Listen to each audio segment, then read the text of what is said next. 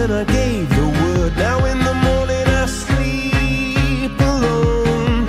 Sweep the streets I used to own. Hello, this is Fred Goldstein with Health Innovation Media, and I'm here at the Florida Association of ACOs annual conference in Orlando, and I'm joined by a good friend, Mike, with Universal American. It's great to have you here today. Thank you. How's the conference been for you so far? Wonderful. The Florida is sort of the center point for an awful lot of this stuff, right? So we have probably the densest population of Medicare risk contracts in the country, or if it's not the densest, pretty close. Some of the most innovative stuff. And then we also have a pretty high concentration of the ACOs. So you intermingle that and you get a lot of solution set. Yeah, Universal American really plays in both spaces, right? Correct. Medicare Advantage risk as well as ACOs. So talk a little about the two and what you're doing in that space. Well, we operate 22 Medicare Shared Savings Programs around the country in joint venture with physician organizations and a hospital or two along the way. We like to say that we have more than one of everything and two of nothing. So everything is unique, everything's local, and then and they're all on different points in the continuum. And then in Houston, Dallas, Syracuse, and Maine, we have a Medicare Advantage health plan, and some of that overlaps with some of our ACOs. And again, it's a continuation or a continuum of people taking risk, anywhere from a little bit of gain share, like the Medicare Shared Savings Program, all the way to a global capitation and some versions of those types of things. And obviously, as we move down that continuum, ultimately many people see us getting to that full global capitation type model. You have experience in that, and you can transfer that experience to the Shared Savings Program folks and bring them some of that expertise so they can figure out how to make some savings? Yes. So there's a couple of different things that as you move, and I wouldn't say from and to, but along a continuum that converges, right?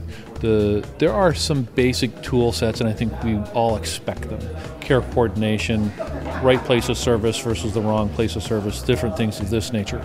But then as we start to get into some of the finer elements of population management, Medicare Advantage, there's a process by which they get an ID card, and you know your population. Medicare Shared Savings, not so much, right? And so now how do you use the tools, new tools to the environment to stabilize your population, grow your population is different than in Medicare Advantage. So there are some similarities, but there are some differences. Those will converge, as you see, going from track 1, upside only, track 2, blended. Track 3 is prospective assignment, so now your denominator is completely under control. Right. Same thing with NextGen. Run that forward 3, 4, 5 years, and you start wondering how different is the Medicare Advantage space going to be from the next version of accountable care organization. And so in your mind, how different do you see that? 6, 7 years out, maybe 10% different. I mean, it'd be highly overlapping. Right, so it's essentially moved to what's sort of this prepaid global cap, almost type model that you're running in a Medicare Advantage plan. Now the ACOs are working that because they've got up and downside risk, and they've got a population they know up front, right? So and so now you're trying to get I'll call it the financing mechanisms. Medicare Advantage is paid on a monthly basis. All these others are shared savings programs that, if again you compare track 1, 2, and 3, they're retrospectively paid. NextGen is quasi, not quite prospectively paid, but it's settled more quickly instead of 10 months after the close of the year. You're talking quarterly and semi-annual. Way better cash flow, much closer feedback loop. When you close feedback loops, you get better compliance and performance and behavior change. So as this is an ACO conference, let's talk about your ACOs. How have they done in most recent reports? We're very pleased with our results. Almost all of our ACOs are generated savings for the government. Most of our ACOs generated savings for themselves. We had several that were below the MSR. We only had 1 or 2 that were what CMS would call negative savings, and we've taken some remedial action to make sure that they don't stay in those statuses anymore. Sure, and I know I saw some of the results, and I think there were some press releases that are on this. When you look at the overall ACOs at a global perspective, most of them struggled, but your group as a separate actually did well compared to the vast majority of ACOs in the country. We vastly outperformed the industry. No doubt about it. Why? Or how? Why? Okay. Yeah. So it's called attention to details. Okay. Right? Really studying how a population health program works versus how does a fee-for-service case management program work. So let's dig a little deeper into that, because I think that's a really interesting area. What are those approaches you did that make it more of that population health-based approach you talked about versus the case management one? First up, and they're equally important, you have to know your population. That's harder to do than what I just said. And I'll give you an example on a utilization element. Mrs. McGillicuddy comes to the emergency room and gets admitted. If you know your population, you will know if that is an increase in utilization or an increase in market share. If you're a delivery system, is Mrs. McGillicuddy really yours and therefore a utilization event? So assigned to your ACO or deemed assigned versus, it was the other guys and hey, we just got some more funds into our hospital? Or is our population getting bigger? Right. Okay. So so how do you know those? So we took several different tools, and sort of first up, and we've talked about them in the industry, but it's still not there. One of the key tools are these annual wellness visits, right? To be able to start to, it's not control your denominator, but to be able to know that your denominator is stable. And so knowing who your patients are. So you pushed for people to get their annual wellness visits. Very hard. And you're seeing pretty high percentages now. I know some people are struggling with that. Others have reported some good numbers. Right. So it's binary adoption, right? The practice either gets it and they go into like an 80, 90% AWV completion rate. I don't think you'd ever get to 100. Right. Or the practice doesn't get it and they struggle to get to 25 or 30. And then we come back and say, okay, you're struggling. Here's some additional resources and tools for you to go from 30 to 75 and 80. And now you're also at the same time shaping how that physician-patient interaction is starting to evolve. So now the practice is starting to understand patient-centeredness or patient engagement, these types of things, whereas before maybe they didn't. Well, and I think also with the annual Medicare wellness visit, you're also gathering a different data set on that patient as part of that visit, which is actually much more of a population health approach type data set about what's going on with them and areas you might want to interact with them to prevent future issues. No doubt about it. In fact, one of our employees discovered, as an advent of an annual wellness visit, because she was Medicare eligible, that she had breast cancer. Wow. Saved her life. Annual wellness visit. Absolutely. So preventive care really works.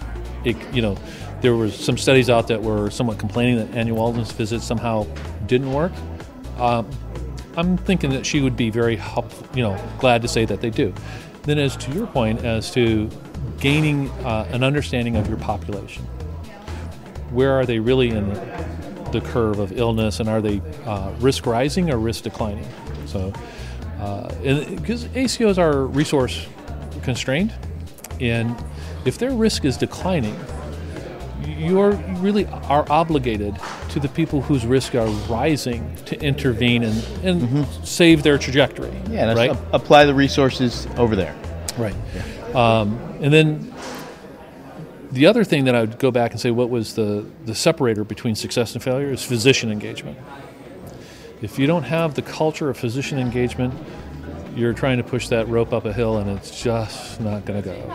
So physician engagement, patient engagement, and getting your denominator stable, doing all the things that you would expect to do from a care coordination, case management perspective on catastrophic care and social interventions and things of this nature. Right. So where does Universal American go from here? We're excited about the future.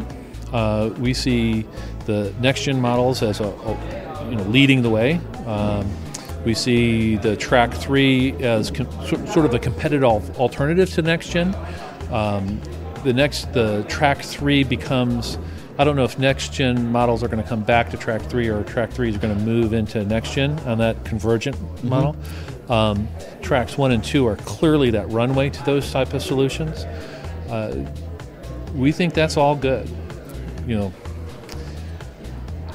We have the funds and the perspective and experience to handle risk-based programs and risk-based capital needs, and understand the how to do the treasury operations to risk management, right, which is different than you do clinical operations for Absolutely. risk management. Absolutely.